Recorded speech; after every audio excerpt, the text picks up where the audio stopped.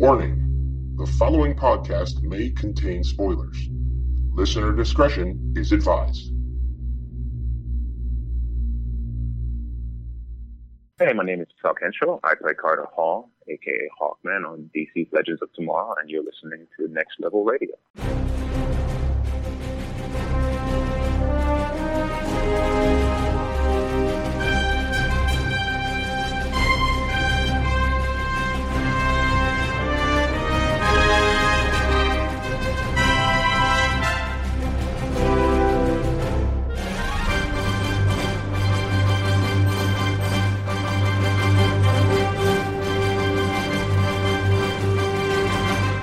In a weekend full of Marvel. You see what I did there? We are coming to you with another issue of DC Primetime, issue 16 of DC Primetime. And from the Showcast on the Next Level Podcast Network, I am Ben Beck. And from the Caffeine Crew, I am Rob Martin. And another 3 episodes of our shows for this week, with new episodes of The Flash, Arrow, and Legends of Tomorrow. Again, Supergirl has wrapped up for the season, but we do have a little bit of news coming in our DC Essentials about that and about a possibility of a renewal as well, so you'll be able to stick around a little bit later on in the podcast to hear about that. Yeah, and like I said, I can tell you this now, we do know within 2 weeks, no matter what, we will have an answer on that. Yes. CBS has to have their renewals announced within 2 weeks, so you will definitely get that answer super soon. Yeah, I'm looking forward to it because, again, fingers crossed for a second season of that show. Because I hate when they end seasons in cliffhangers and then we don't get to see another season to figure it out. Indeed. Oh, and before we go anywhere else so far in the show, Happy Mother's Day to everybody. Yes, to all of the mothers out there, including our own. Yes. Huzzah. All right, let's dive into the first round of the Jelly Bean. Oh wait, this is the wrong podcast. No, Sorry. We're not doing that again, dude. We did that at work this week. Oh God, I've got you hooked on it. Oh yeah, I've seen so many great videos this week, and if anybody doesn't know, like I said, if you go listen to episode 26 of the Caffeine Crew Castapods, we did the Bean Boozled challenge thanks to Ben, which is super fun. Definitely give it a chance to go listen to that. It's we do 4 rounds, and it's we talked about it at the end of last week's show. But again, it's just funny. If you want a good laugh, definitely check that out. Yeah, I wish we would have taken video of it, but we couldn't do it. But that's all right. There's always next month. Well, we might wait a couple months before we do that challenge again. Yeah, let's make sure people forget it first. I still have the taste of canned dog food in my mouth. Yeah. So, but of course, let us proceed on with this issue of DC Primetime. First, starting with our ranking system of the episodes. For some reason, my mind went completely blank, and I forgot what the name of the segment was. It's called the bullet point. The bullet points. Done this for 16 weeks in a row. I know. I started thinking about canned dog food, and I got distracted. Makes sense. But starting off with the Flash episode 20 of the second season, titled Rupture. Rob, we'll start with you in our ranking system of sidekick, hero, or legend. I already know where you're going with it. Legend. Done. Yep, absolutely. Legend. Probably one of the best episodes of the season so far, and I have a feeling it's only going to get better leading up to the finale as well. Indeed. Arrow, Season 4, Episode 20, titled Genesis. What do you give this one? Hero. Same page. I wanted so badly to give it a legend, and it's still coming up a little short, but yep. We'll get into it a little bit later. And, of course, Legends of Tomorrow, Season 1, Episode 14. Only 2 more episodes left of this season. But this one, titled River of Time. What would you give this one? Also Hero this week. Yeah, same page. Hero as well. So, but now let's jump into the Secret Origins portion of the podcast where we give a breakdown and review of each of these episodes. Jumping back, I really wish we'd do the Flash last because it would be saving the best for last, but we'll stick to the order, of course. Season 2, Episode 20, titled Rupture. Zoom arrives back on Earth-1, intent on taking over Central City. Barry and Wells come up with a plan to stop Zoom once and for all, but it's extremely dangerous, and unsure if he should take the risk, Barry reaches out to both fathers for advice.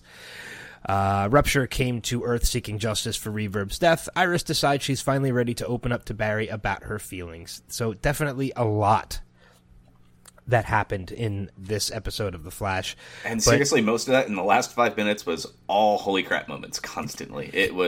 This week was great, man. Like, every time we, like, watch this show and they do something major, it was just like, they can't get better than this. And the week after, it's just like, here you go, we're doing better than that. So, there's not been a lot of missteps recently on the show. We've been, I think, going to be doing something after all the shows wrap up, and we can probably tell you about that real quick now, that we were going to kick around the idea of doing an annual for each of the shows, kind of recapping the seasons as a whole. And I can't remember a week where it's been a hero. I think there was one a couple weeks back, but it was one of the few. And the show just keeps just doing everything right. Yeah, and like you said, a lot of this happened in like the later portion of the episode, but that's not to say that the first portion of the episode wasn't good at all. And it's funny because I almost wanted to say at some point, during the second half of the episode, somebody needs to call Kendra because this roast just got dark. It's a joke. It's a reference to being a barista, which I know. Which, hey, we've been barista free for a while. So. We have been, so I understand. It's okay. But yeah, get him in while you can. Exactly. But a lot of things, obviously, we see at the beginning of this episode. We saw it at the end of last week's episode, but John Wesley Shipp has returned, and it seems like he's going to be back for the rest of the season, which I think is both great, but also worries me at the same time, because I have a fear if they're making him a season regular for the rest of the season, which, again, is only 3 more episodes, I have a fear they might be killing him off, and I really hope it doesn't happen. Yeah, that does scare me a little bit. There was something from DC All Access. Forget if we talked about it last week or not, but there was Tom Cavanaugh did bring up the idea that there's a potential death on the horizon in that show, and for the finale. And I really, really don't want to see anybody go. I think we actually did talk about this last week, but yeah, I'm kind of hoping that that's not the direction they're going to go with that. Yeah. Now, there is a little bit of a reference in this episode, at least not a reference, but a little bit of an Easter egg that gives me a little bit of hope that if they do kill off John Wesley Shipp, they do kill off Henry Allen, there's a possibility that we still could see John Wesley Shipp remain with the show. And that was the reference to the fact that when Barry mentions Jay Garrick's name to Henry, Henry happens to say that Garrick was his mother's maiden name. Yeah, and that kind of made me wonder if the man in the iron mask, Jay Garrick, is John Wesley Shipp. Is John Wesley Shipp, which would stay true to both predictions that we have. It could be that while it will not be Teddy Sears who's the man in the iron mask, Jay Garrick, who could still be the man in the iron mask, is actually Henry Allen from Earth 2. And how great would it be to see John Wesley Shipp portraying the silver, the Golden Age Flash, It would be awesome because, the JSA, work that we've seen in the artwork, obviously is always kind of the older guy. It's definitely, it's kind of like their silver/golden years of their lives. It's these older heroes that are still around, that are still trying to make a difference. And just being able to see John Wesley Shipp that way would be super awesome. I would be so happy to see that. Yeah, and I think it was last week, too, when we were talking about the Great Philadelphia Comic-Con coverage that I had and my costume of Jay Garrick from the show and the Silver Age Flash, Justice Society of America Flash. I've fallen in love so much with the retro looks of those heroes and Justice Society of America. So to see John Wesley Shipp portray that version of the Flash and, in essence, be the only person who has played 2 different versions of the Flash in his career, I think that would be awesome if that's what happens. Yeah, I would love it too. And when we heard, I think both of us probably both kind of had that geek out moment when we heard it, because we knew we wanted to have a conversation together. And yeah, when I finished this week and when I texted you, because I was a couple days behind, you're like, I was waiting for you to text me after you saw this week. Yeah, and that was one thing we didn't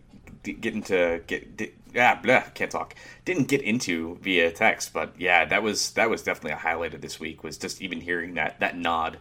So they're going to probably play with that somewhere. And it was one of those things that when you heard him mention it, I was just thinking to myself, just knowing the writers of the show, the moment he mentioned it, I'm like, yeah, that's not just a throwaway line. That means something. Yeah, well, like I said, it always does. It takes us back to the beginning of the season when they said, hey, that guy on the bench, my doppelganger from Earth 1, his name is Hunter Zolomon. Like, that wasn't a throwaway either, All those little things that they do in the show tie together so nicely. They don't really throw much away. I think the only thing we ever saw that was ever thrown away in the show was the Jason Rush mention and appearance in season 1 with Firestorm. But everything else is played out pretty heavily. Yeah. So another cool thing that we saw in this episode is we find out how the team found a way to, I guess, escape the inevitability of the city finding out that the Flash no longer has his abilities, and that's with a hologram, which is pretty damn cool. Yeah, it was they kind of used the cosmic treadmill a little bit in that one, and I thought it was a nice, fun way for them to do that. Yeah, there's a lot of fun moments in this episode when it came to the hologram and it came to recreating the incident to try and give Barry back his powers, that led back to Cisco, and Cisco was definitely a lot of fun in this episode, which I absolutely loved. We found out too that in referencing to Cisco is a huge Harry Potter fan. Oh, that moment at the end. Let's save that. We'll save that. Yeah, we'll save that for a little bit later, because that was a moment that made me laugh out loud watching this episode. But we also find out a couple other things worth noting. We meet Rupture, who is a metahuman from Earth 2, who also happens to be the doppelganger of Cisco's brother. Yeah, Dante. And we also find out Zoom's ultimate plan is to pretty much just kill everyone on Earth 2, with the exception of Caitlin, who he wants to try and turn evil. Like, he wants to, not necessarily, I don't think it's in a Killer Frost kind of way, but he just wants her to come to terms with being evil and be evil with him. Yeah, pretty much. I mean, like I said, I know there's been a lot of anger and hate towards, like, it felt like the Zoom plot kind of got a little wild and loose, and it was, I can see some holes in it throughout the season. I mean, it's definitely not as tight as the reverse Flash arc, but I still have to say it's still incredibly enjoyable to watch. I mean, he's still a great, fun villain, and yeah, I mean, like, them whole kind of, like, that world domination kind of simplistic ideal, is unfortunately, I think, a little bit of a letdown, but you know what? It still works well in the show, and you can't really fault it for that. I mean, the Flash has always been very honest about what it is, and I think there's a lot of people that are coming down a little harder on it than they need to right now. Yeah, I'd agree with that too. I mean, but again, it's like you said, like, the Reverse Flash storyline was so strong, and I still think the Zoom storyline is a strong storyline, though. I mean, we're seeing a lot come out of it. I think it's the perfect way. I mean, granted, Reverse Flash was, was the one that explored time travel. It was the one that gave the show the ability to explore time travel. And now Zoom is the storyline that gives the show the ability to explore the multiverse. Right. So, I still think it's a strong storyline. Granted, it might not be as great as Reverse Flash, but I think it's just as good. Yeah, and I think where, maybe his role in all of this is lacked a little bit. The show has done some amazing things around it that I don't think you can really fault it. No, not at all. Mm-hmm. A couple other things worth mentioning before we break down into details. We got to see Iris and Barry come a little closer with each other with Iris's admission to Barry about her feelings about how everything is. We got to see what's left to be open for interpretation as to the possibility of Wally and Jesse becoming metahumans. Mm-hmm. And, of course, by the end of the episode, we find out that Barry kind of has his Dr. Manhattan moment, in that through the incident, he becomes pure energy, pretty much. Well, before we dive into that, there's one moment I have to bring up because it was just exceptional to watch. I think one of the coolest action sequences we've seen this season was the showdown between Zoom and the Central City Police Department inside CC Jitters. Man. And it was just brutal to watch, but it was awesome. It was so well done, which is this moment in question is the Central City Police Department all, being asked to walk away from being cops. If not, Zoom was going to start laying waste to pretty much everybody on Earth 1. So, and they kind of mentioned that's how it all started.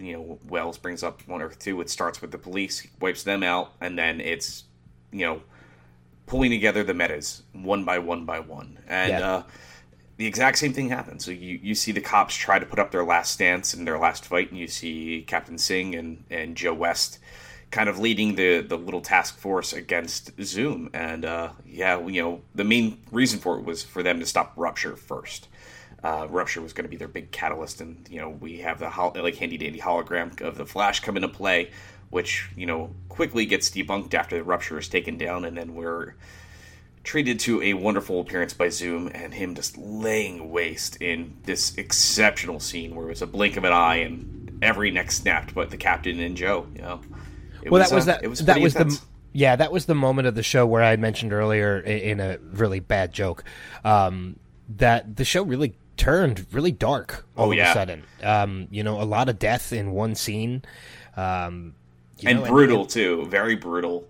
Snapping of necks. That's not even, we didn't even mention that, again, Zoom also, after Rupture fails, just lays waste to him. Yeah, it seems that nobody is safe in this show, nobody is safe from Zoom at this point, not even his own henchmen. Yeah, you saw it when we were over on Earth 2 with Reaver being killed at the hands of Zoom. Killer Frost as well. It's just nonstop, Deathstorm, the whole nine. So, yeah, it's crazy to see what they're doing. They're not afraid to take lives. And granted, these are the ones that aren't as impactful, but they're impactful to the main cast of characters.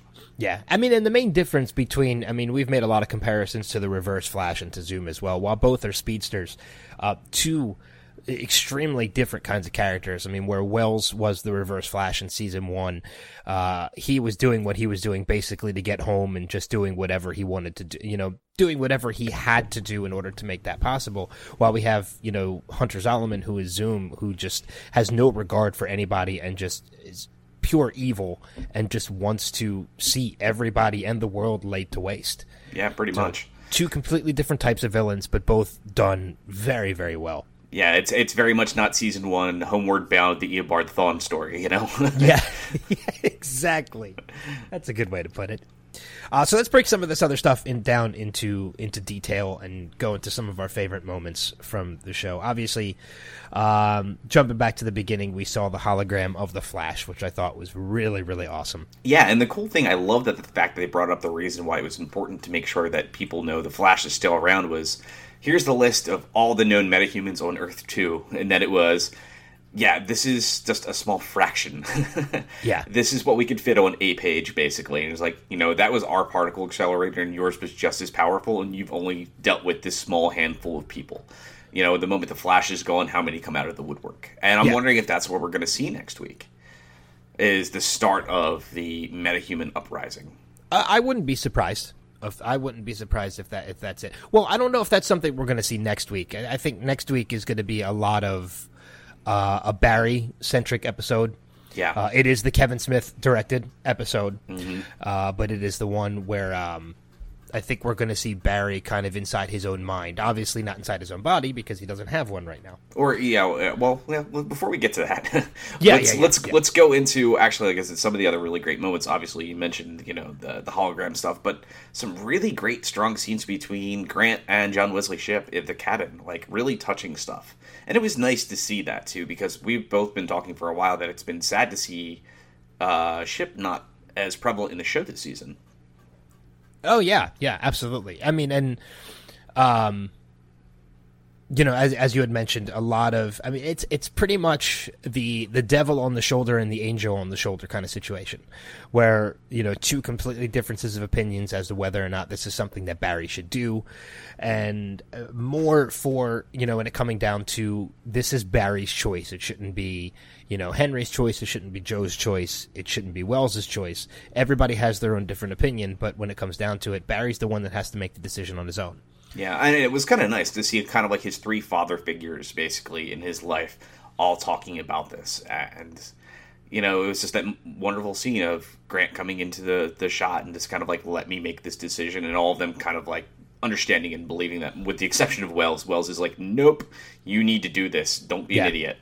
And obviously it wouldn't make for a good story if he didn't do that by the end. But yeah, it was nice to see those three characters function together, and I think I really want to see a lot more of that, and especially after the fallout of this episode, how that's going to play out. There's going to be some serious negativity between Joe and Henry against Harrison. It's going to be very interesting to see what happens next week. Yeah, and it almost felt like it was each of the three of them played a different role in the morality of the choice. I mean, you had Wells, who was the person who was dead set that it needed to be done. Henry was the one who was, dead set against it and said, it doesn't have to happen. You don't need to be the Flash to be a person, to be important. And then it was Joe who was kind of like, well, whatever you decide is the way, I'll support you. So he was the neutrality of the whole thing. And it turns out that of all three of them, Wells turns out to be the one who's right. Yeah. So, and I gotta say too, another great scene this week. I know a lot of people threw a lot of hate at her in the first season, but Candice Patton really stepped it up. And the scene between her and Grant was fantastic, with Iris finally telling Barry, "Look, I really do care a lot about you, and can we try to find a way to revisit this and see what we can do and go from here?" Like everything that she's seen in the past between multiple Earths and additional points in time where they are together, and it was her really wanting to embrace that future, and it was nice to finally see that scene. Yeah, and I've never really been one who's been against Candice Patton. Yeah, same here. I've actually really enjoyed her. It was just a very different take on Iris, and what they did and built her as in season 1 has really come full circle by this episode. I think they showed her as a really positive member of this cast and a really positive part of the heart of the show. Exactly. I mean, not every character, develops as quickly as other ones do. And I think her character development has come along a lot quicker lately because she's now starting to fall into place as to where her character is in the canon of The Flash. That, and I think last season too, she was kind of more of a background character than anything. And with her now being part of Team Flash, it's a lot easier, I think, for the writers to get her to progress. Yeah, I'd agree with that as well. But I mean, on top of Candice Patton and her character as well, I think one of the other we touched on this a little bit earlier on too, but Carlos Valdez in this episode. Yeah, really, really touching scenes between Cisco and Dante. Yeah, exactly. Which he and his brother do end up becoming closer by the end, which you find out is something that he kind of always wanted with his brother. He always made the attempts, but his brother was the one that kind of pushed it away. And, his brother feeling that it was, the only time he ever heard from Cisco was when something was wrong. And it turned out to be the case yet again, but in this instance, it kind of brought the two of them together. Yeah, it was like him finally coming clean to, one of his family members that he was affected by the particle accelerator, that he is vibe, all this stuff. And and like I said, the original kind of way that you saw Dante kind of treat it was really kind of shitty, Yeah. But by the end of everything, when he saw the death of Rupture, it really kind of, struck a chord with him, and it was like seeing his own brother die. And it was a very touching moment before the episode wrapped up. And I guess now is as good as time to anything to get into the meat of this episode, the last 5 minutes that were probably some of the coolest things they've ever done on this show. Oh, God, it was amazing. Yeah, and it all starts with Barry's decision that it needs to be done. They need to recreate the particle accelerator incident in order for him to attempt to get his powers back. Yeah, and let's say right off the bat, very Flashpoint-esque, man. Yes, very Flashpoint-esque.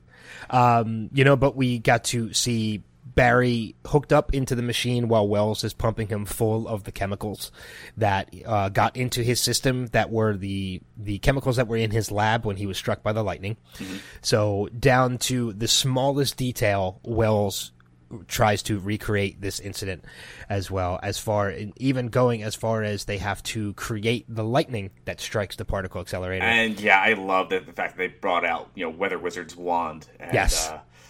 So everything's counting down. You see Cisco on the rooftops, and as that lightning bolt strikes, what does he say? Expecto Patrona. I loved it. Oh, it was so wonderful. And it was like me and my wife were just sitting there and just smiling ear to ear. And I'm like, of course Cisco would do that. And it was just wonderful. Oh, it was so good.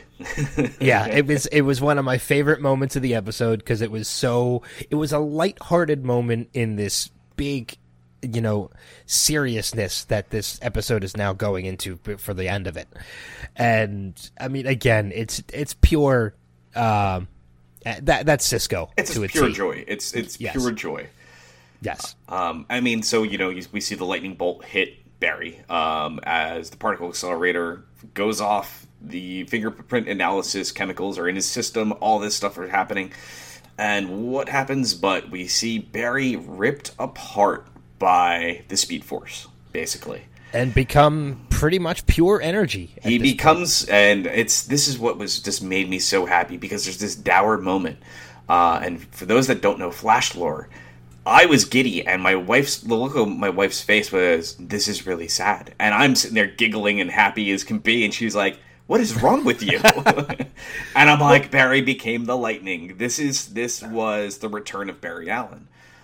So it was so awesome to see them do this. It's the fact that he ultimately, if you kind of look at it in, I believe it was Final Crisis, where Barry does return at the very end. And, basically when he dies in Crisis on Infinite Earths and is kind of consumed by the Speed Force, they kind of mentioned that he basically became the Lightning that ultimately created him. Yes. And it was awesome to see them kind of do this in a really nice, smaller way, but that's still such a huge way. So the fact that he basically became the lightning bolt that created the Flash is something very special. Well, you can see also at the same time while your wife did become very sad at the moment, because there is some sadness to this moment. While it's great, as comic book fans, we know exactly what happened. We know that this is a good thing for Barry. This is what, creates Barry. This is what brings Barry back. But a lot of sadness in this scene as well, because we have Wells and Joe and Henry and Iris and everybody, and Cisco, and they're all there believing that they just killed their friend. Right. So they're blaming themselves at the same time. And the best way that they just jam that home and hit that nail, through is, Zoom comes into the room at the time and is this kind of like, great job. You just basically killed the one thing that you had potentially able to stop me. Yeah. And it was him gloating just for a second and speeding away and just leaving them there with their misery. But that's still not the end of this yet. No. I mean, we before this happened, obviously, we find that Wells and Joe actually take Wally and Jesse and they put them up in the room. I forget what they call the room. The Time Vault. The Time Vault. They lock them in the Time Vault so that they're safe from Zoom. And in the meantime, while all of this is happening, Jesse and Wally are working together to find a way to escape the Time Vault. And of course, at the perfect time, at least for us viewers, they do find a way out. And what happens to them when they finally escape from the room? You see Barry in his all-energy form rip through the halls of Star Labs and run right through both Wally West and Jesse Wells. And It was, you see them knocked out on the floor and like, oh, we were waiting for this for weeks. And I'm like, that's perfect. Now, I do have not an issue with this, but I'm curious about something. Is this, now I had the kind of the sonic boom, the lightning and the flash that goes through the, that goes through Star Labs. Is that another concussive blast from the particle accelerator, or is that in fact pretty much pure Speed Force in the form of Barry going through? It was kind of hard to tell. I think it might be a little bit of column A, a little bit of column B. But I think, in all honesty, if I have to really make a call to say one way or the other, I think it was a pure version of the Speed Force. I think that's what Barry was really turned into. That's what I was leaning more towards too. Because if that's the case, this of course is a way to imbuing the powers give the Speed Force to Jesse and to Wally to create the speedsters that we assume they're going to become. But I have read in the past too that, Andrew Kreisberg and the showrunners of the show have said that the title of the show is called The Flash, not Flash and Friends. So there's really not going to be, you could take that as an assumption that there's not going to be any more versions of the Flash other than Barry. That's not to say that they're not going to be imbued with Speed Force, because they're not the Flash. They'll be Jesse Quick and, Kid Flash and whoever they're going to be. Well, yeah, I mean, they can do so much that they want to with Wally. They can call him Kid Flash. They can call him Impulse, whatever they want to do, I mean, they can do anything here. I think they've showed that everything in the Flash universe is pretty much they can do whatever the hell they want. And I think with the ratings they're constantly getting, I don't think the CW or Warner Brothers is going to have a problem with them doing whatever the hell they want. Yeah, I mean, one way or another, I think this is a proof positive that Jesse and Wally one way or another, whether it's Speed Force or some kind of other metahuman power, they're going to have powers, and they're going to be part of Team Flash, which is just going to be awesome. Yeah, we're I think without a shadow of doubt, next week we'll probably see them coming into the beginnings of their powers. Do we think this is something that's not going to develop until season 3? I don't know. I mean, we only have a couple episodes left. There's 3 episodes to go. Yeah. So I think we're going to maybe see the start of it, but I don't think we're going to see them costumed up or anything like that until probably the finale, or maybe even not until the start of season 4. Yeah. So season 3 or season 3. So it's a big wait and see. But I do think we're going to at least see the start and the development of things next week, with Barry now kind of either lost in the Speed Force, lost in time, however they're going to do this. And it's going to be maybe up to Cisco and the Star Labs crew to figure out what to do next, and maybe it's them using the new speedsters to do something with this. And I think it's going to be interesting to see how that pans out. Yeah, definitely, for sure. But yeah, we've already gone way too long in this episode, so I think maybe we should wrap this up and move on to Arrow. Yeah, well, I mean, real quick, obviously, like you had mentioned, we have, the next week's episode 21, is called The Runaway Dinosaur. With Barry gone, the team must figure out a way to handle the return of an old enemy, Girder.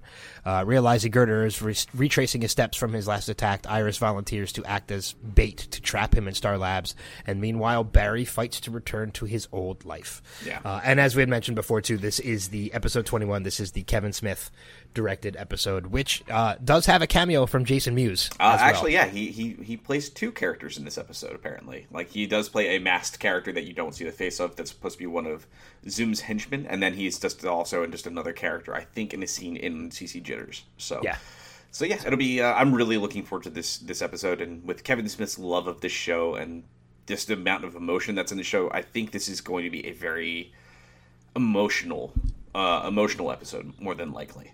Well, yeah, I mean, because you're dealing with Barry fighting to get back, and you're also dealing with the repercussions of everybody else still believing that they killed Barry. Well, I think also, too, one of the things that was kind of special, there is a shot that was in one of the trailers for it, and it looks like Nora Allen makes an appearance this episode.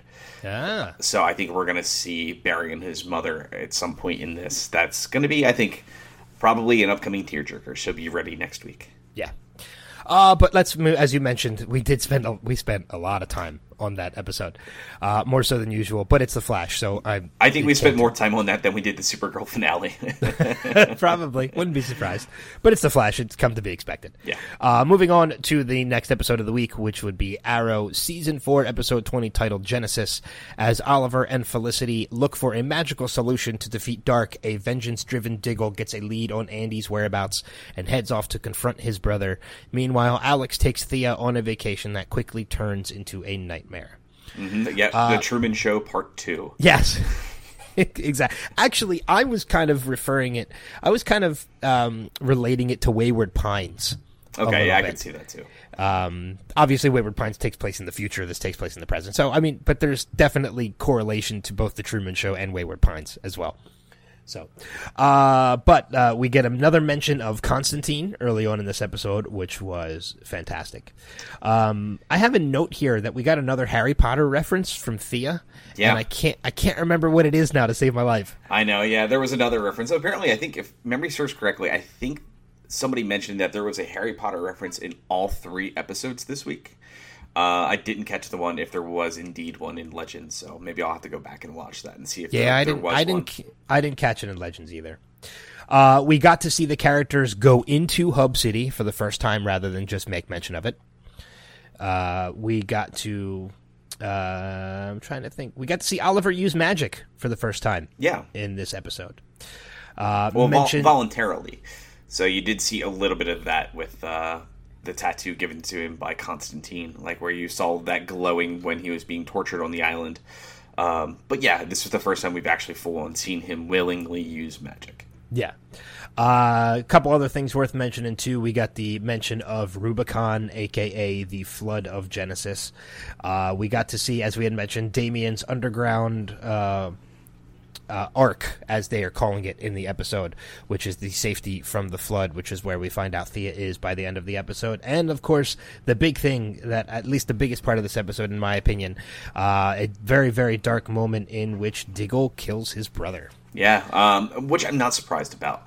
What I was surprised about, and we can just dive right into this, because again, it felt like the background stuff was on the smaller side of things this week, with the exception of Ollie's story and the Diggle story. But I will say I was a little shocked that Diggle did lie to Lila on the reasons for killing Andy at the end.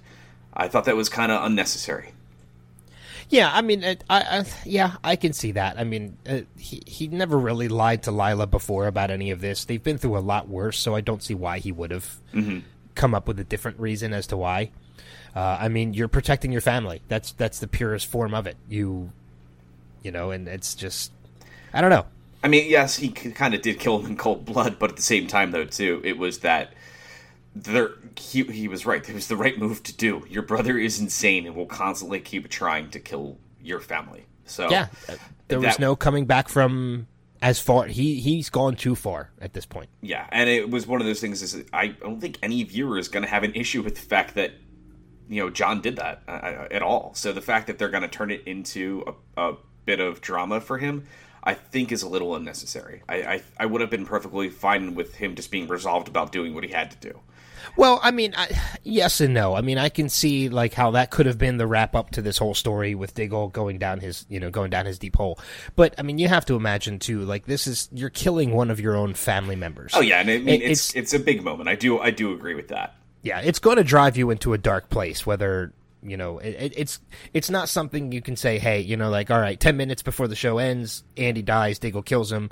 Next week, we're not even going to mention it. No, it's kind of has to be mentioned. It does. I think it's just the added drama of him keeping that from Lila was the unnecessary point more than anything else. It's kind of like, let him deal with the fact that he had to kill his brother, and you don't have to make it something more than just that. Now it is betraying the trust of Lila and all this stuff as well, while she would have understood. She works for Argus, for Christ's sake. I mean, they have to do some intense shit. They worked for Amanda Waller. I mean, the Suicide Squad existed in this world. All these things. They're going to be okay with this. Now, on the mention of the Suicide Squad, I want to put this to you because this is something that I picked up on, and I don't know if you did too. Did we see a Easter egg for the Suicide Squad in this episode? Because there's an episode where Diggle is chasing after Andy. He gets to the abandoned warehouse, and in the garbage can burning is a deck of cards. Very predominantly is the Joker. Now, I could just be reading way too much into this, but the fire that's burning inside this trash can could have been anything. It could have just been garbage. Why was it playing cards? Maybe it could have been a nod to the Royal Flush Gang, which have appeared on the show already. I think twice now. So it could be anything at this point. I wasn't quite sure why it was there.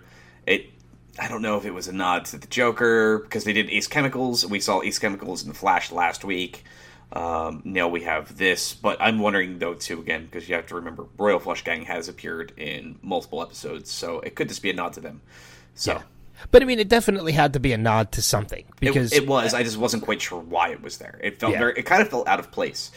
And that's the thing. Like, if this wasn't a nod to something, this could have just been a fire in a garbage can you never even had to look at. But the fact that they looked in the garbage can and you saw playing cards, it had to be a nod to something. I just don't know what. Yeah. So, but again, jumping back to the beginning of the episode, and we apologize if we're jumping all over the place with Arrow, but we did see, as we had mentioned, to Arrow and Felicity go to Hub City.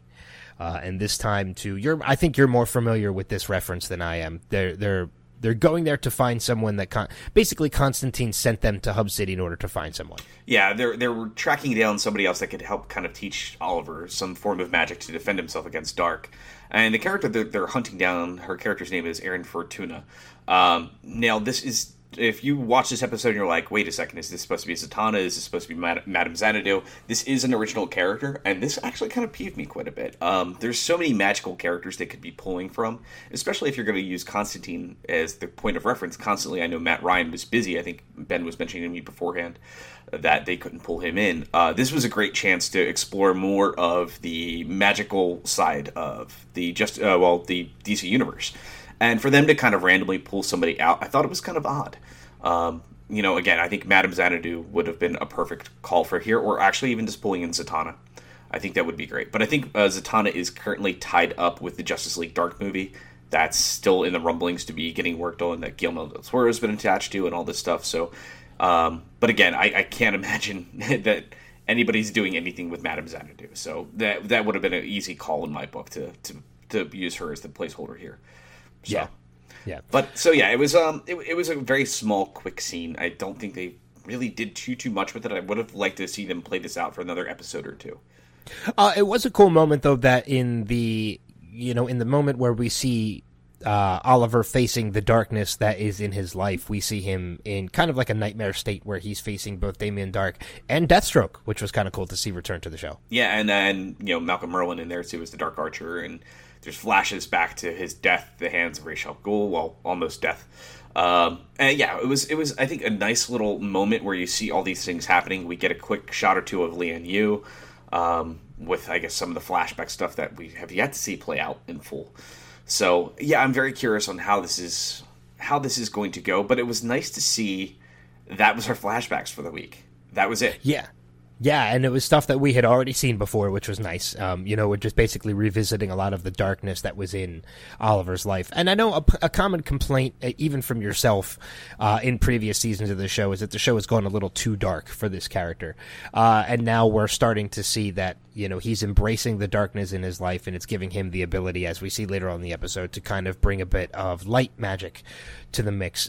Do we think this might be the little nod to the fans that, okay, we've acknowledged this has been a little too dark, we're going to try and lighten things up for you going from this point forward? I think so, because honestly, if you look at it this way, I mean, Christ, the whole idea of the magic he's using was based about purely on the positivity and hope. So with him embracing that, he has to become a different person, a different character. And I'm wondering if that is really a nod to that by the time we're going to see the next season of the show, we may be seeing a very different Green Arrow. Yeah, which I think would be cool. I think it would be a different change of pace. Not to say that I'm disappointed with where things are now, but a change up is always good sometimes. Yeah, I think I think what would work that too, and it actually would oddly enough help the flashbacks, is if we are seeing a drastically different version of Ollie in the flashbacks to current. Because right now, when we do see it, it feels like the same Ollie that we're watching. The one that you're seeing on Lian Yu does not feel much different than the current present day. And that's the one thing they've always said is, like, we want to show the difference. And I'm like, they seem identical. Yeah. So if you have a drastically more positive, hope-driven character, and then versus the past, the darker side of him, I think that would show and clear up a little bit better. I mean, Granted, I think we both agree that we both prefer not to see any of those moments at all anymore. But but I think it would drastically help differentiate the character, show how much he really has grown. Yeah, I mean, I'm okay. I'm okay with flashbacks if they're essential to the story. I just don't feel like we need them every week. No, and I actually kind of appreciate that they felt like they've slowed down a little bit. Well, we haven't seen them for the past 2 weeks. Yeah, and it's been nice the fact that they're playing with the flashbacks in different ways. And maybe if they do that next season where it's like, hey, every week doesn't have to be the flashback story. It can be a different side story. And I think that's the better way to do this. And I think if they can embrace what they're doing with that now, they did kind of address that is a problem in the show. And maybe this is them starting to fix that. Yeah. One thing I noticed late in the episode, too, as well, is no Paul Blackthorne this week. No Quentin Lance. He's grieving, just like a lot of fans still. So, yes, I know one thing we looked over is the very, very beginning of this episode where we see Damien Darhk return to Hive, and in a big, bad way at the same time. I mean, we see him take out both of the two remaining board members of Hive, with Malcolm Merlyn kind of standing behind him as his number two, as well as a number of other people that were kind of, in his entourage that were there with him. Yeah. So I'm liking. I think Damien Darhk is a great villain for this show, and as much as I want to see this show take a lighter tone, I hope they don't kill off Damien Darhk by the end. I hope they reserve him. Yeah, I hope they keep him around. Like I said, build that rogues gallery. It's important to the show, and keep him in the background somewhere. Like have him lose, tuck his tail between his legs, and run. Find a way to survive some way, shape, or form. Yeah, exactly. I'm taking to they're starting to turn Malcolm Merlyn more and more into kind of like a a symbiote that just kind of attaches himself to the next evil person. Every time the next evil person comes around, he kind of just follows where the big evil is at the same time, rather than be the big evil himself. Right. So, which I'm okay with, because I love John Barrowman. So the longer we can keep him around on this show, the better. So if that's what it takes to keep him through the run of the series, then I'm fine with it. Yeah, and I think we got to say too, the low point of this week by far was the Thea storyline. It was, felt kind of weird. Not gonna lie, it felt very out of place. We did finally get confirmation that Alex is indeed brainwashed by Dark, and he has drugged Thea, locked her away in the Ark, as we mentioned before. So she is trapped inside the dome, underground in the Hive base. So yeah, it was. But I did like the fact that at least Thea figured it out pretty simplistically. Like, she noticed that these sounds were on a loop and little things like that. Her using her smarts, but it was still, there was a lot of it, and didn't feel like there needed to be a lot of it like that this week. Yeah. Now, do we think that Alex is brainwashed intentionally, or do we think this is part of the kind of like Rouvet putting these pills to him, like, hey, these are vitamins, you should be taking these, and it was kind of her inside way to get Alex against his will? I hate to say this, I really don't care. I don't know. He's very much a cookie cutter, boring character. He was only interesting during the mayoral election stuff for Ollie, and that's it. I don't really think he's necessary to being around, and I think it's just kind of shoehorning Thea into an odd plot line. So yeah, well, I mean, I can definitely agree with you on that. I really don't see Alex staying around very long, and even if he doesn't, if they killed him off next week, I wouldn't lose any sleep over the episode. Exactly, and I think that's probably what's going to happen. He's going to be a one and done this season. He'll be wrapped up and put in a box somewhere, or whether that's underground or just in the storage closet, and they'll pull from him later on if Ollie does become mayor. Yeah, exactly. Although, getting on that note, though, about the Thea storyline, which, again, I agree with you, is the weakest part of the episode. Very Truman Show-esque, as we had mentioned before, too, and Wayward Pines. This appears to be the underground city built by Dark, where everyone who is important to him is going to be living while Genesis is taking place, wiping out everybody on Earth. And which makes me very curious as to why is Thea even there? Like, is there? Oh well, never mind. Malcolm's daughter. Yep, that's my reasoning why she's there. It's just to keep. It was something that probably Malcolm said, "You have to do this for me if we're going to do this. She's still my daughter. I'm going to turn her back on my side, whatever I have to do. But do not kill her. That's all it is." Yeah, that's what I'm thinking now too. So, but I mean, obviously, this going into. Very reminiscent to Monument Point from the comic books, which was I can't remember if Monument Point was an underground city in the comic books. I know it was a large metropolis, very similar to Washington, not too far from Washington, D.C. in the D.C. storyline, that was very Justice Society of America based. Of this storyline, and which also happens to be the title of next week's episode too, which happens to be Monument Point. So I'm very curious if that's what the actual name of this town is going to be next week's episode. Yeah, so I'm kind of curious. Yeah. But I mean, again, anything else we're missing from this episode before we move on to? Well, one more thing that I had mentioned too, or that we didn't mention, was Rubicon, which happened to be a nuclear deterrent that was stored inside of Lila's arm, which Damien Dark removed, which now gives him access to the world's nuclear army, which seems to be what Genesis is going to be. Yeah, it sounds like it's just going to be laying waste. Yeah, which is why the Ark or Monument Point or whatever it's going to be is going to be very important. It's where the survivors are going to live. Yeah. But again, mentioning next week's episode, as I mentioned, titled Monument Point, Season 4, Episode 21. When Team Arrow learns what Damien Dark's next move is, Felicity realizes she needs to ask her father, Noah Cutler, for help, which means we're going to see a return of the Calculator next week. So, And Paul Blackthorne will be in next week's episode as well, so we're going to see Quentin Lance return. Indeed. To next week's episode. So, that being said, let's move on to the third show of the week, that being Legends of Tomorrow Season 1, Episode 14, titled River of Time. After numerous attempts in different time periods, the team has successfully captured Vandal Savage. However, Savage tells Kendra that he can reunite her with Carter, so she struggles with whether she should kill him. Rip decides that they will deliver Savage to the Time Masters, which doesn't sit well with Snart and Rory. The duo decides it may be time to jump ship and return to their old life. Meanwhile, Savage taunts Ray about his place in Kendra's life. So, a couple notable things we find out in this episode. First off, we find out that Vandal Savage is, in fact, a time traveler. He has figured out a way to travel through time, which can kind of fix my complaint with last week's episode, in that if you kill Vandal Savage in the future, how does that improve the timeline? How does that change things? And now we're finding out with Vandal Savage being a time traveler, killing him in the future actually could fix things, because this version of Vandal Savage could be going back to the past to do more damage. Right.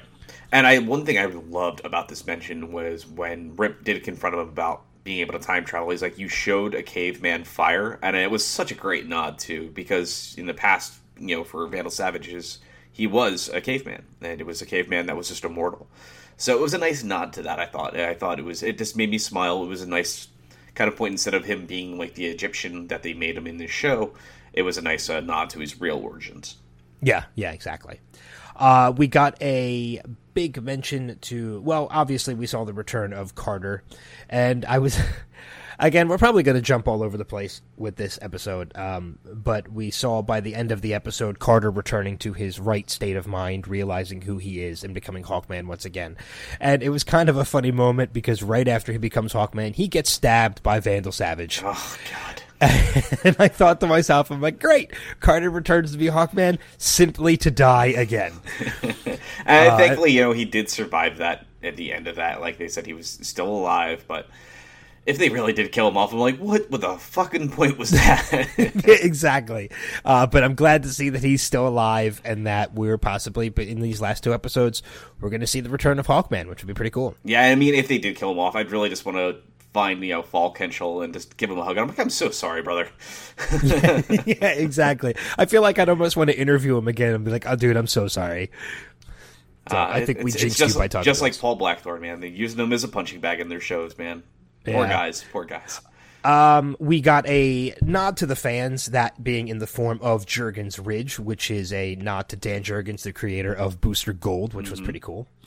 I got to see something I have wanted to see, and we mentioned this on a previous podcast too. This is something I've wanted to see come out of this show, and I finally got to see it. I finally got to see Ray Palmer get mad. And it was fantastic. I've been waiting for it, because he's always been so happy-go-lucky. But we finally found his weak spot being with Kendra, and we see him get mad. And unfortunately, it doesn't work out so well for Ray. Yeah, and it was nice to finally see that. And I actually really liked how they used Vandal Savage this week as well. I did like the fact that he was appealing to the side of himself that matches a lot of the traits of the current cast. And the way that they've made them, and kind of like, hey, we're, talking to Ray, it's just kind of like, I lost her too, and I understand the rage that's going through, and bringing up that point in time where they never found Carter in one of their lifetimes, and they actually found each other. It didn't matter about their past, and they actually did fall in love. And it was like, that brought something interesting to this story that I think has been actually really needing it for quite some time. Yeah. And it shows, and made Vandal a little bit more interesting than he has been in the past. Like, seeing him really play with people's minds that way was the kind of Vandal Savage I wanted to see, and the fact that they finally did it. It's a shame it's only a couple episodes from the end, but at least they finally did it. Yeah. So, and it's gotten to the point now where I think the main cause and effect of everything is, Vandal Savage has to die. Like, there's no ifs, ands, or buts about it now, I think, at this point. Right. And that's pretty much because of the way that the episode ended, but we'll get to that in a short amount of time. The other thing that came out of this episode, which I was very happy to see, and I don't know about you, the Rob Roy Scotch. Well, yeah, that was pretty cool too. But no, Ray and Kendra are done. They are Splitsville. Yeah, I'm actually happy that they wrapped that up. And it's I am very happy that they wrapped this up because I felt like it was almost too much of a distraction to what the rest of the story could be. Yeah, they were spending a little bit too much time on them than I think that was necessary. I mean, I did like the way that they addressed it, especially this week, where it was going back to, we got flashbacks this episode of everybody right before they left for the most part, and we did see that scene with Ray going back to Star City and talking to Felicity, and he's like, "I'm going to travel the world, not fall in love," Yeah. And it was him kind of reconciling with that idea, and it's just kind of like, this is bringing too much pain. This is not the best for our mission at this point. I'm tired of being thrown around. This is not going to work out well for me, and it leads to him making one really bad decision. But I think it was an important thing that needed to happen in the show for this big finale. Yeah, definitely. Another moment, of course, that we got to see was Jax is no longer on the ship, and that is due to the intelligence. I was going to say the assholishness of Rip Hunter. Well, the assholishness of Rip Hunter, but also the care of Martin Stein. Yeah. He comes up with a way to fix. So basically what happens is, if you've obviously already seen the show if you're listening to us, but in the moment where Rip Hunter sends Jax to repair the Wave Rider, and it costs him dearly. He kind of sets him up to be, I guess, as Sarah calls it, a suicide mission. Yeah, it's as he's trying to fix the pretty much I don't even remember what the hell they called it, but it was the time drive when they were trying to fix it. It was leaking temporal radiation, which Rip knew about, and Rip was too focused on wanting to save his family. He didn't care who on the ship actually died for that reason, just to make sure he could complete his mission. It was, these people were still expendable in his mind. Sarah calls him out on it, and by the time all this is happening, we're seeing Jax aging at a rapid pace. His organs are starting to fall apart, and he looked the equivalent of somebody in his mid-60s. Professor Stein understanding what the best thing to do and the only way to potentially fix this was to send him back into the time stream, back to an earlier point of Star City 2016, back through the jump ship. So pretty much in essence sending him home. Yeah.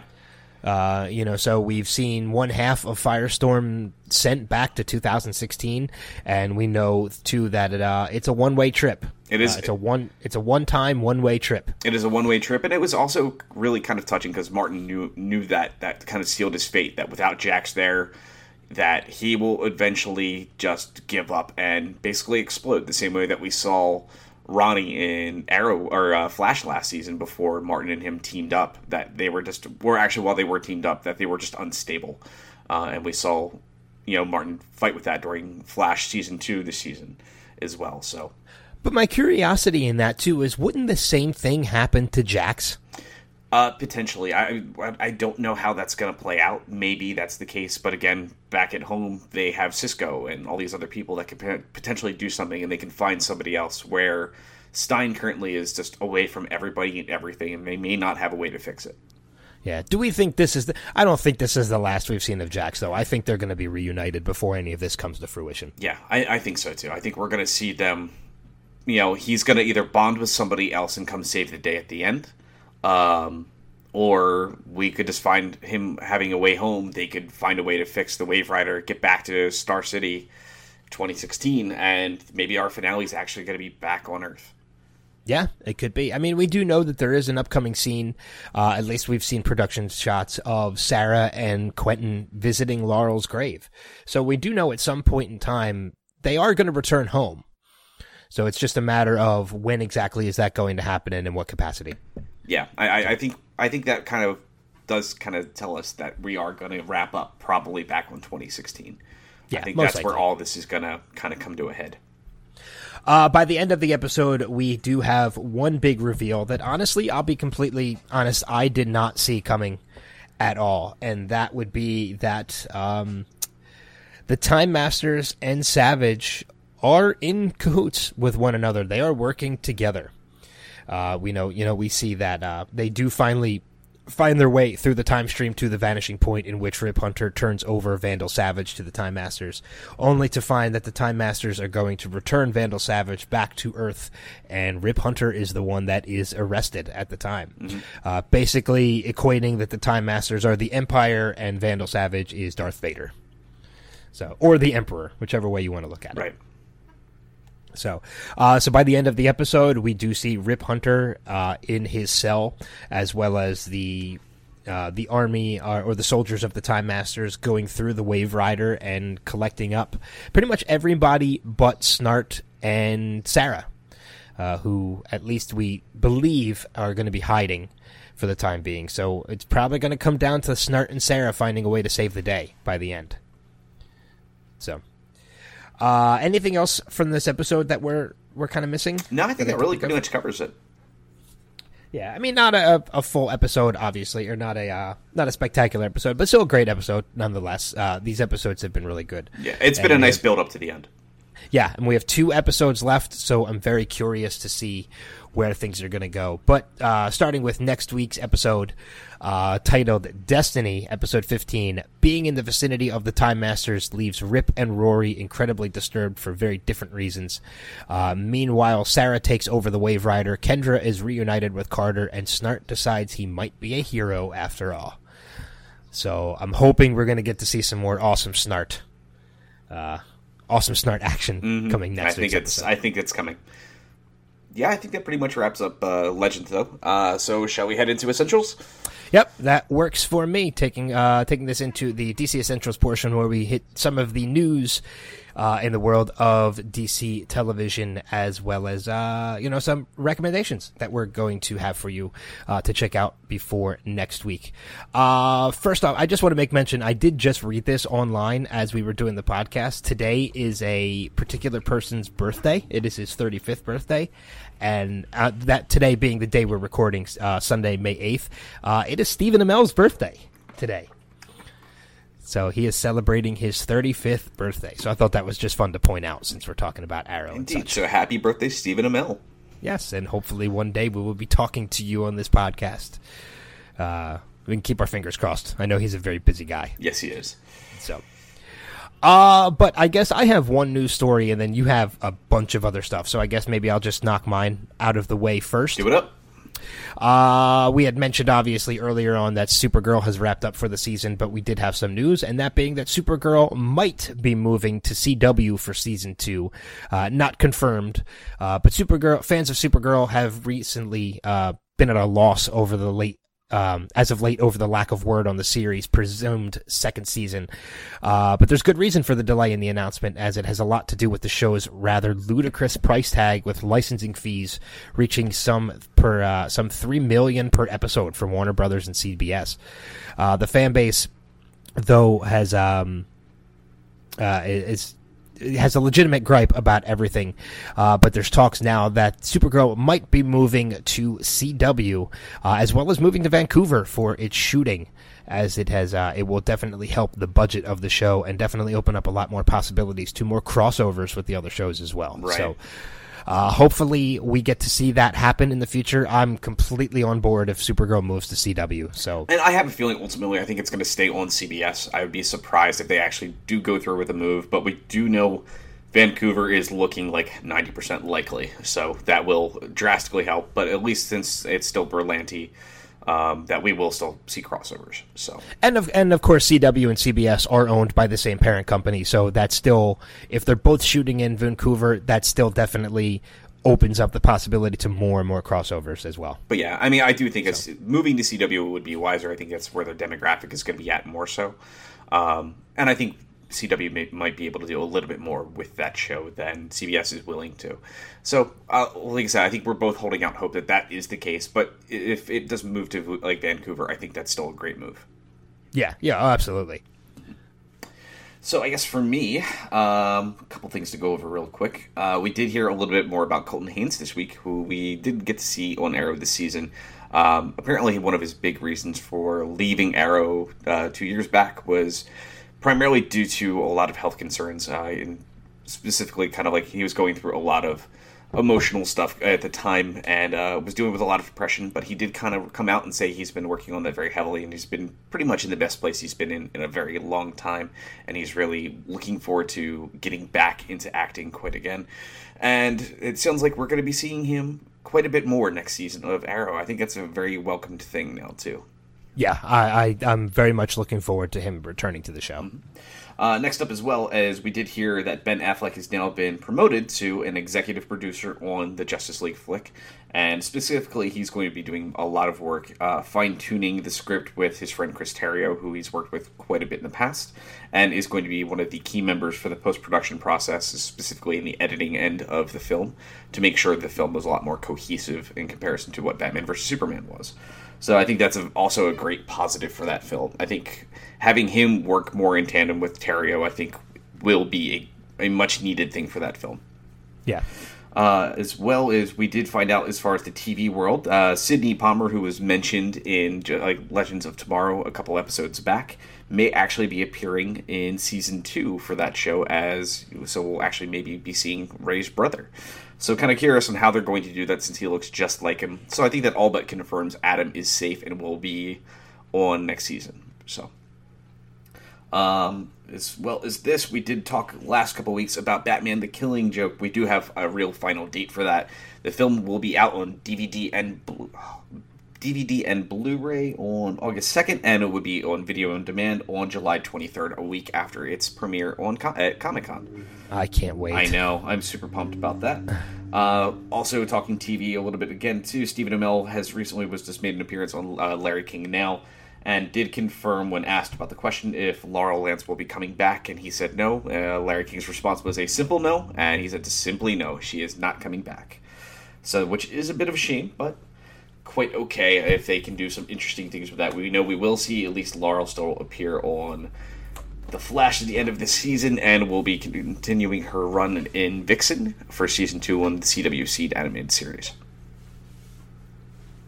I'm trying to think if there was anything else. I think one last thing, too. Legends of Tomorrow, there was some more casting news brought up.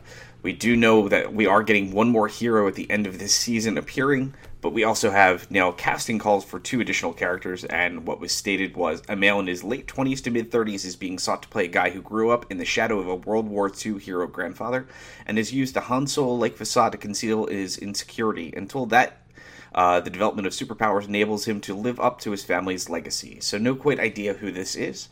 And the other character is a female member of an elite paramilitary team living in the 1940s, an African-American. She is scrutinized in her time for being both her gender and race, and thus has worked twice as hard to be a perfect soldier. That said, she blames herself for and aims to avenge the death of a team member for whom she has repressed feelings for. So right now, a lot of the ideas with these characters is we're potentially looking at Commander Steel, Gravedigger, Lady Blackhawk, or the Crimson Avenger. So lots of stuff out there. So I'm very curious to see where they're going to go for Season 2. Yeah, because I don't even think we have any. I mean, we've gotten word, we've gotten rumblings as to what Flash Season 3 is going to be. We've gotten rumblings as to what Arrow Season 5 is going to be, but no word yet on where they're going to go with Legends yet, as of yet. Yeah. So, yeah, I'm very curious to see where we're going to go from here, what these characters are going to bring to the table, as well as is this Booster Gold getting added to the team at the end of all of this, or if it's Alan Scott. Not really quite sure. So I'm kind of curious to see where we're headed. Yeah, I'm still, as much as I would love it to see Booster Gold, I'm not hopeful. I think it's going to be somebody else, but I'm still looking forward to it. I mean, again, we're only 2 weeks away, so... Well, like I said, I really do think we are going to see Booster. It's no lie that Kreisberg has come out many, many times and said his absolute favorite character in all of DC has been Booster Gold. So I think them, giving him that character is not off the table, especially when he was able to convince him to say, "Give me Ra's al Ghul." So I think this is coming. I do think this is actually where we're going to go. All right. Well, I mean, like I said, 2 weeks. We'll find out for sure. Mm-hmm. So less than 2 weeks, actually, at this point. Yeah. All right, cool. So with the news section being wrapped up, let us reveal our recommendations for the week, in which I believe we both actually have recommendations this week pertaining to things mentioned in episodes this past week. I think of Arrow and Legends. So, I mean, last week we definitely made recommendations with Flashpoint and everything going into references made in the Flash, but this week we're going with Arrow and Legends, which I think is a nice change. Mm-hmm. So, I'll kick things off then with my recommendation this week being very specific, actually, as to where my reference is going to go. And I am going to a specific issue of a particular comic book, that being Justice Society of America, episode 44, written by Mark Guggenheim, which is, of course, the first appearance of Monument Point, which is, of course, where we're going to be going with Arrow and the Underground City.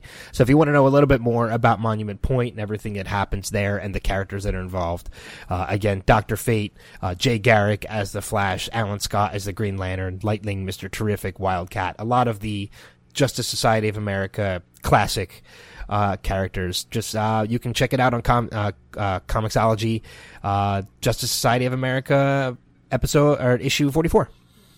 Cool.